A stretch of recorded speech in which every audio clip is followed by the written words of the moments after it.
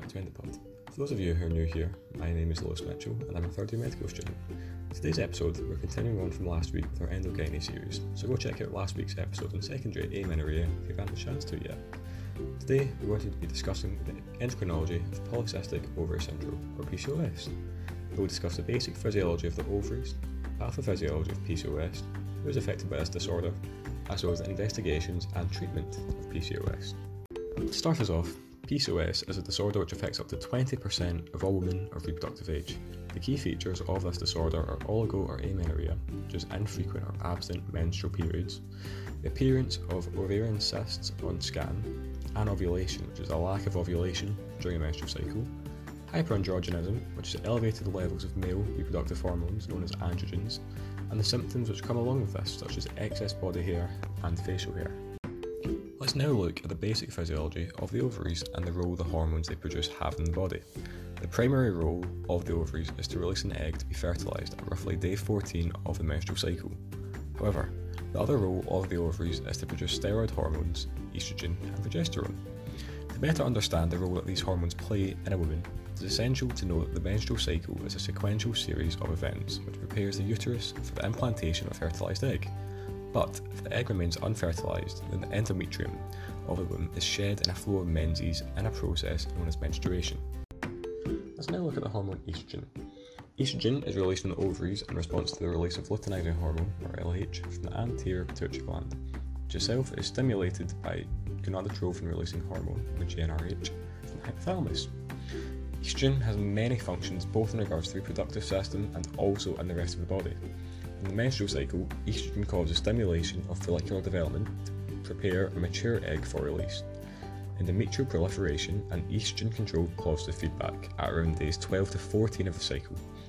This causes a surge in LH levels which triggers ovulation at around day 14 of a normal 28-day cycle. Other effects of estrogen include stimulating prolactin secretion, development of the female genitals and secondary female sexual characteristics, such as breast development.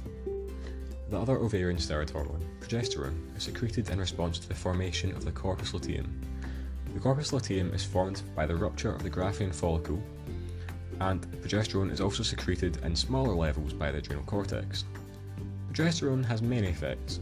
However, the main effect regarding the menstrual cycle is to prepare the endometrium for the implantation of the fertilised egg by increasing the vascularity of the uterus by promoting development of uterine spinal arteries. Let's now dive into the epidemiology of PCOS and look at what groups are affected by it. Studies have shown that up to 20% of all women of reproductive age are affected by PCOS. This number varies based on what diagnostic criteria is in fact used. People commonly affected by PCOS include those with a family history of the condition, monozygotic or identical twins, and it has also been shown that obese patients, as well as patients with a form of diabetes, be that type 1, 2, or gestational diabetes, are also at an increased risk of developing the clinical signs of PCOS. With other risk factors of PCOS, including, but definitely not limited to, atypical central precocious puberty, obesity and metabolic syndromes, as well as a high birth weight in girls who are born to overweight mothers. Let's have a quick look at the causes of polycystic ovary syndrome. Despite the exact causes of PCOS being unknown, it is commonly accepted that it is related to abnormal hormone levels, which can be a result of insulin resistance, hormone imbalance, or genetics. Other factors such as prenatal androgen exposure and poor fetal growth have been shown to contribute to the development of PCOS, with obesity being a major lifestyle risk factor for the development of this condition. Now that we know a bit about the epidemiology and causes of PCOS, we can dive into the pathophysiology of this condition. The hyperandrogenism of PCOS may either be ovarian or adrenal in nature, but for today's episode we'll be focusing on the ovarian causes of PCOS.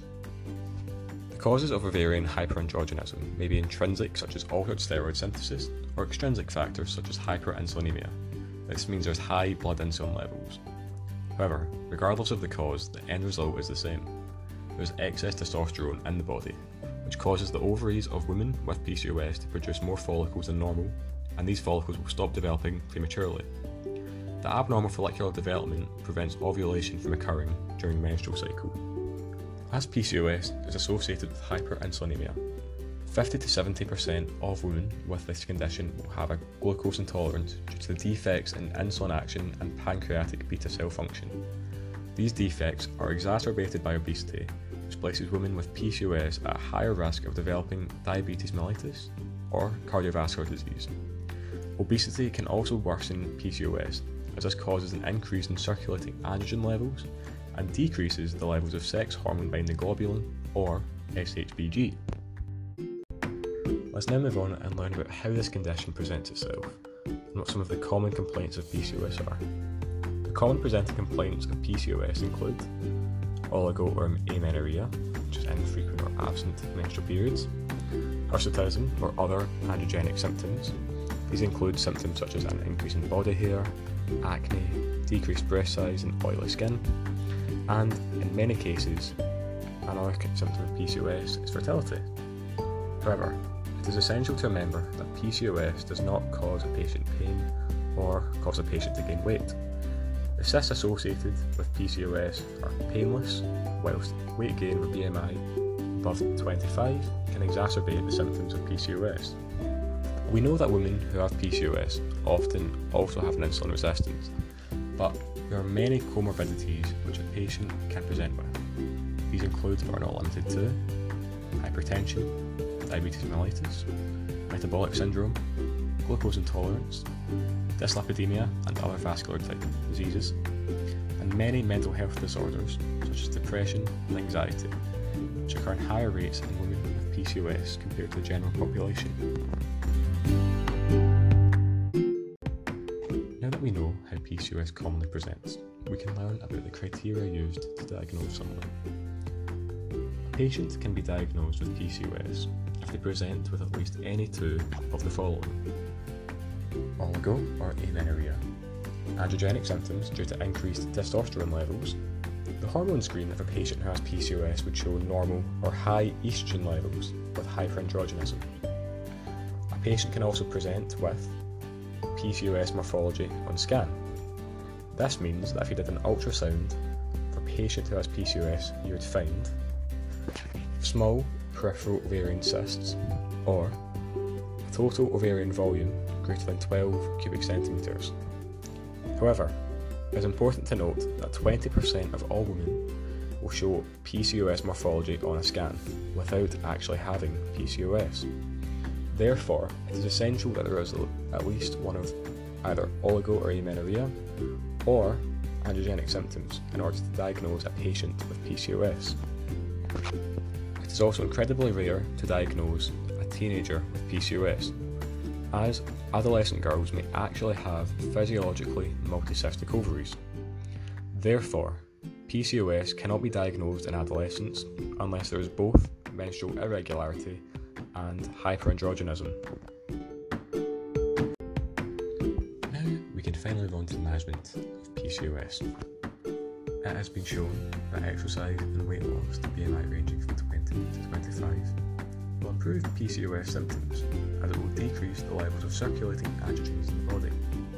Whilst there are many pharmacological options in the treatment of PCOS, such as combined hormonal contraceptives and spironolactone, there are also symptom-specific treatments, such as eflornithine cream, which can be used to reduce body hair and growth, to manage the hirsutism which can present in patients.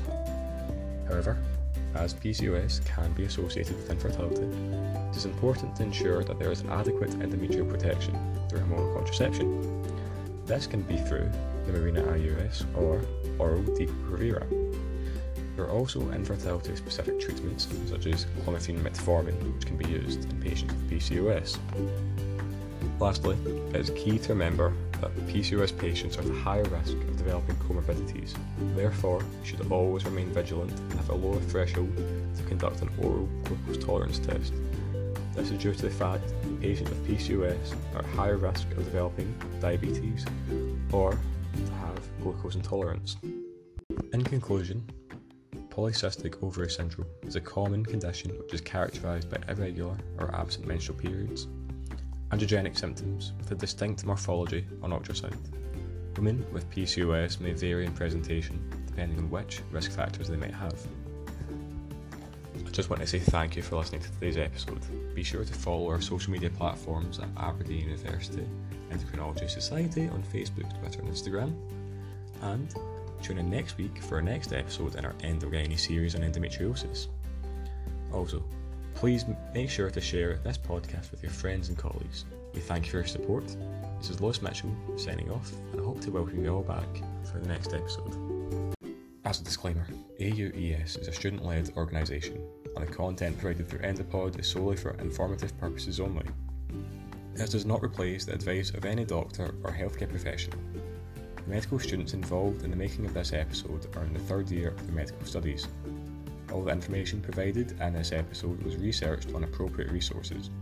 To view them, please check the episode description.